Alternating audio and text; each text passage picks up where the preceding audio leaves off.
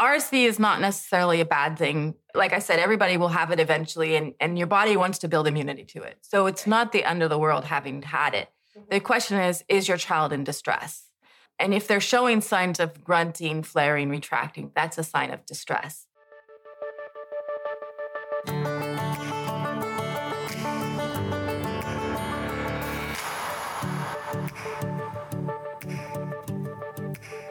Life is complicated, but getting healthy doesn't have to be.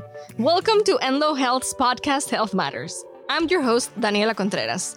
Listen to experts and everyday people share real stories and resources to improve the health and well-being of our communities. RSV is a common virus that affects the lungs of young children and adults during the fall and winter months. According to the Centers for Disease Control and Prevention, it is the leading cause of infant hospitalization in the United States. It is estimated that between 58,000 and 80,000 children younger than 5 years are hospitalized each year due to an RSV infection. If not treated properly, it can become very serious. Hello, everyone. I'm Daniela Contreras. I'm here with Dr. Amy Dolinar, Enloe Health Director of Children's Services, to talk about RSV prevention. Thank you so much for being here today, Dr. Dolinar. Thank you for having me. So let's start with the basics. What is RSV? So RSV is known as Respiratory Syncytial Virus. Respiratory obviously affects our respiratory system, nose, mouth, lungs. A syncytium is a big blob. And in this case, the big blob is mucus. And mucus basically collects in our respiratory system, starting at our nose and working our way down. It tends to fill into the lungs. Almost all of us will have gotten RSV by the time we're 2 years of age. Oh, wow. And usually we treat it as a normal common cold. We cough, we have congestion, runny nose, and then it goes away. With young children, they have small, medium-sized airways, and those airways can become very plugged with that mucus syncytium, and that's what causes the majority of the illness. Oh, okay, very interesting. Is there a difference between the flu or the common cold and the RSV? Yes. So the most common virus that causes the common cold is called rhinovirus. The next most common thing is RSV. But there's multiple versions of each of these viruses. Rhinovirus generally causes runny nose, cough, congestion, and it can sometimes cause a similar symptom to RSV called bronchiolitis, where the medium airways can be affected. But it's not exactly the same as RSV. RSV is most notorious for causing inflammation of those medium airways, the bronchioles, and plugging them with mucus. RSV the cough can last for weeks after the illness itself resolves. Wow, so interesting. So many varieties, sadly. So you mentioned young children. Who is most at risk for RSV? The biggest risk factor for RSV is premature infants, children under the age of 2, and adults over the age of 60. Anybody who has immune compromise, anybody who has lung disease, like asthma or chronic lung disease. All those people are at risk for developing difficulty clearing those airways and inflammation. So does that mean that once you reach 2 years old, it's kind of like you aged out of it? Well, actually, your body just grows. Got it. So as you get bigger, your airways kind of get bigger along with it, and you also get more of an ability to cough that mucus up. If you have underlying illness, though, that just weakness alone can affect your ability to cough. Okay. Can you go over the symptoms for RSV? The most common symptoms for RSV are runny nose, plus or minus sore throat, cough, sneezing, and then wheezing. This is when it starts to affect the smaller airways. If you are wheezing really hard or having a hard time moving the mucus, getting air into your lungs, you can develop what's called retractions, where the lungs are sucking in, usually at the ribs, and you can see tugging in the throat called tracheal tugging. Those are signs of distress. Other things that children might do is called grunting, where they make a noise that goes, that's them trying to open up those airways. And then sometimes they'll flare their nose. Anytime that they do this, they use up a lot of their own moisture or fluid. And it can cause dehydration. Even though they're drinking well and peeing good, they can still be dehydrated just from breathing really fast. They also, as they get sicker and may have low-grade fevers, 100, 101. This can also cause them to not want to drink much and subsequently not pee as much as normal. And would there be a difference between adult symptoms and young children symptoms? Adults probably won't have as much of the distress or the grunting and flaring, they may have more issues with sore throat, and they'll probably be better at keeping themselves hydrated. That makes sense because you're an adult. If someone suspects that their child has RSV, what should they do? So the first thing, RSV is not necessarily a bad thing. Like I said, everybody will have it eventually, and your body wants to build immunity to it. So it's not the end of the world having had it. The question is your child in distress? And if they're showing signs of grunting, flaring, retracting, that's a sign of distress.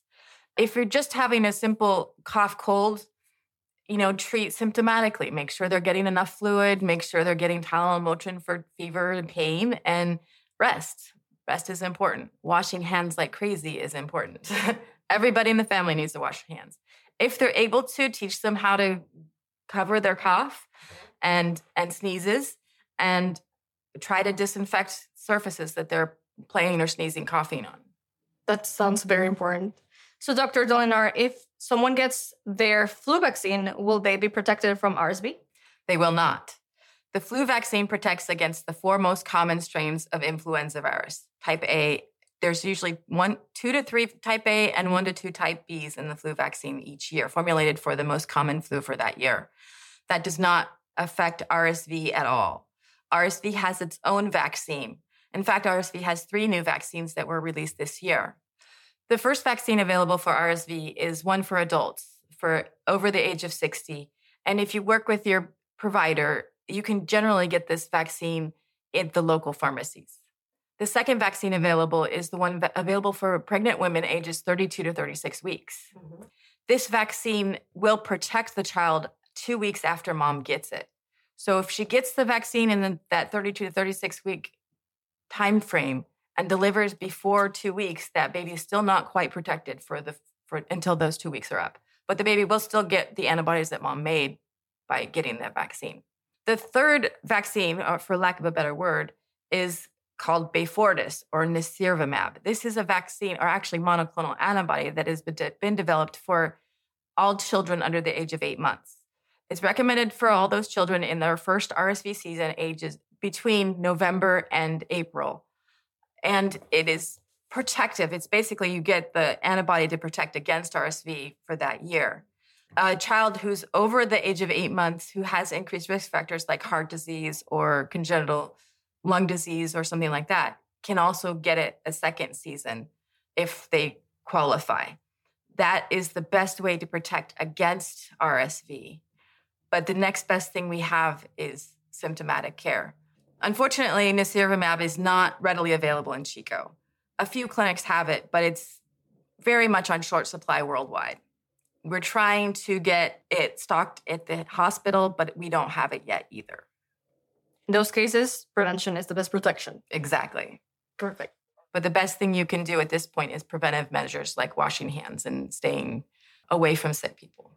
Perfect. That's what was going to be my next question, is how can we prevent it if we don't have the vaccine, or just in general? In general, so this is good for all viruses, flu, RSV, rhinovirus. Wash your hands, cover your cough.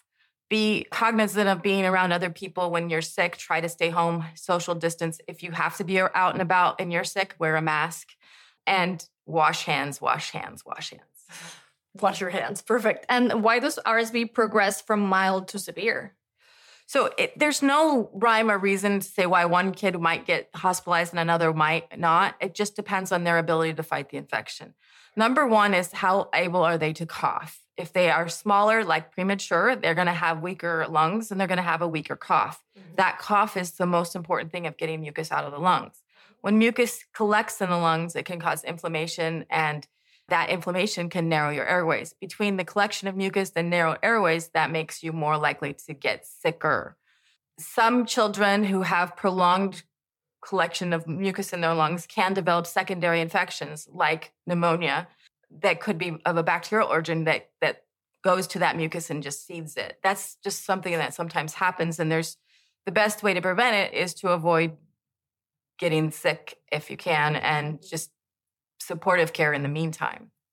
If they get severe, which I think is your next question, what do we do in the hospital? Mm-hmm. So like I said before, if your child has those signs of distress, grunting, flaring, retracting, that's the time to be seen by your doctor. If you can't get into your clinic, then come to the ER. In the ER, they will test everybody for the viruses. We have a PCR panel that tests for all the different kind of viruses, and we'll treat symptomatically. Symptomatically means we support the respiratory system. We give fluids through an IV. We give medicines like albuterol or hypertonic saline to help loosen those secretions and open those airways. Sometimes none of that works, and then we just have to support the airway with what we call high flow nasal cannula, which is a little bit of pressure to help open up those airways. That's what the baby's trying to do when they're grunting. We're doing that for them so they don't get tired out. And if they get sick enough and they are unable to tolerate the high flow, or the high flow is not enough support, we can go to a next step, which is called CPAP, which continuous pressure to again, keep those airways open. And last but not least, if somebody's going into severe respiratory failure, we can always intubate them and put them on a ventilator. That's the last thing we want to do, but it is a possibility. Mainly what we have to do is support that airway until we can get the child through the illness, which can usually last between 7 and 10 days. Oh, wow. Very interesting. Sometimes I've heard that parents are not encouraged to let other people touch their babies. Would you agree with that? So what I tell parents for the first 2 months, a baby has basically no immune system, or the only immune system they have is what they can get from mom through breastfeeding. After 2 months of age, the baby's immune system starts kicking in. So for that first 2 months, I would be very protective of your new baby. Don't let anybody touch them. Don't let anybody who's sick be around them. And if you get sick, do your best to wash your hands and cover your mouth. The best thing for a baby to prevent illness, though, is breastfeeding. Oh, wow. Because that's giving mom's immunity to the baby. Other than that, as babies get older, they will develop colds. That's their body building an immune system, and that's actually good for them. The best thing, though, is to make sure they stay hydrated and that they're getting the rest they need when they have sickness. Perfect. Well, then, is there anything else that you would like to add that I didn't ask you? Be conscientious of the people around you, and you never know who might have a young infant at home or an older adult that lives with them that they're caring for or around. Just be aware. If you're sick, give yourself and everybody else the grace to heal. And, take the time off when you're sick to get better. That's great advice. Thank you so much for being here today, Dr. Dolinar. Thank you so much for having me. And thank you all for tuning in. If you'd like to listen to more Health Matters conversations, visit www.enloe.org/podcast. See you next time on Health Matters. If you have a story you would like to share, let us know. Email us at healthmatters@enloe.org. Let us know your thoughts about our podcast and what you want us to explore. We'd love to hear from you. Thanks for listening to Health Matters. If you enjoyed the podcast, please subscribe, give us a thumbs up, or share it with someone who might benefit from the information. Health Matters is a production of Enloe Health.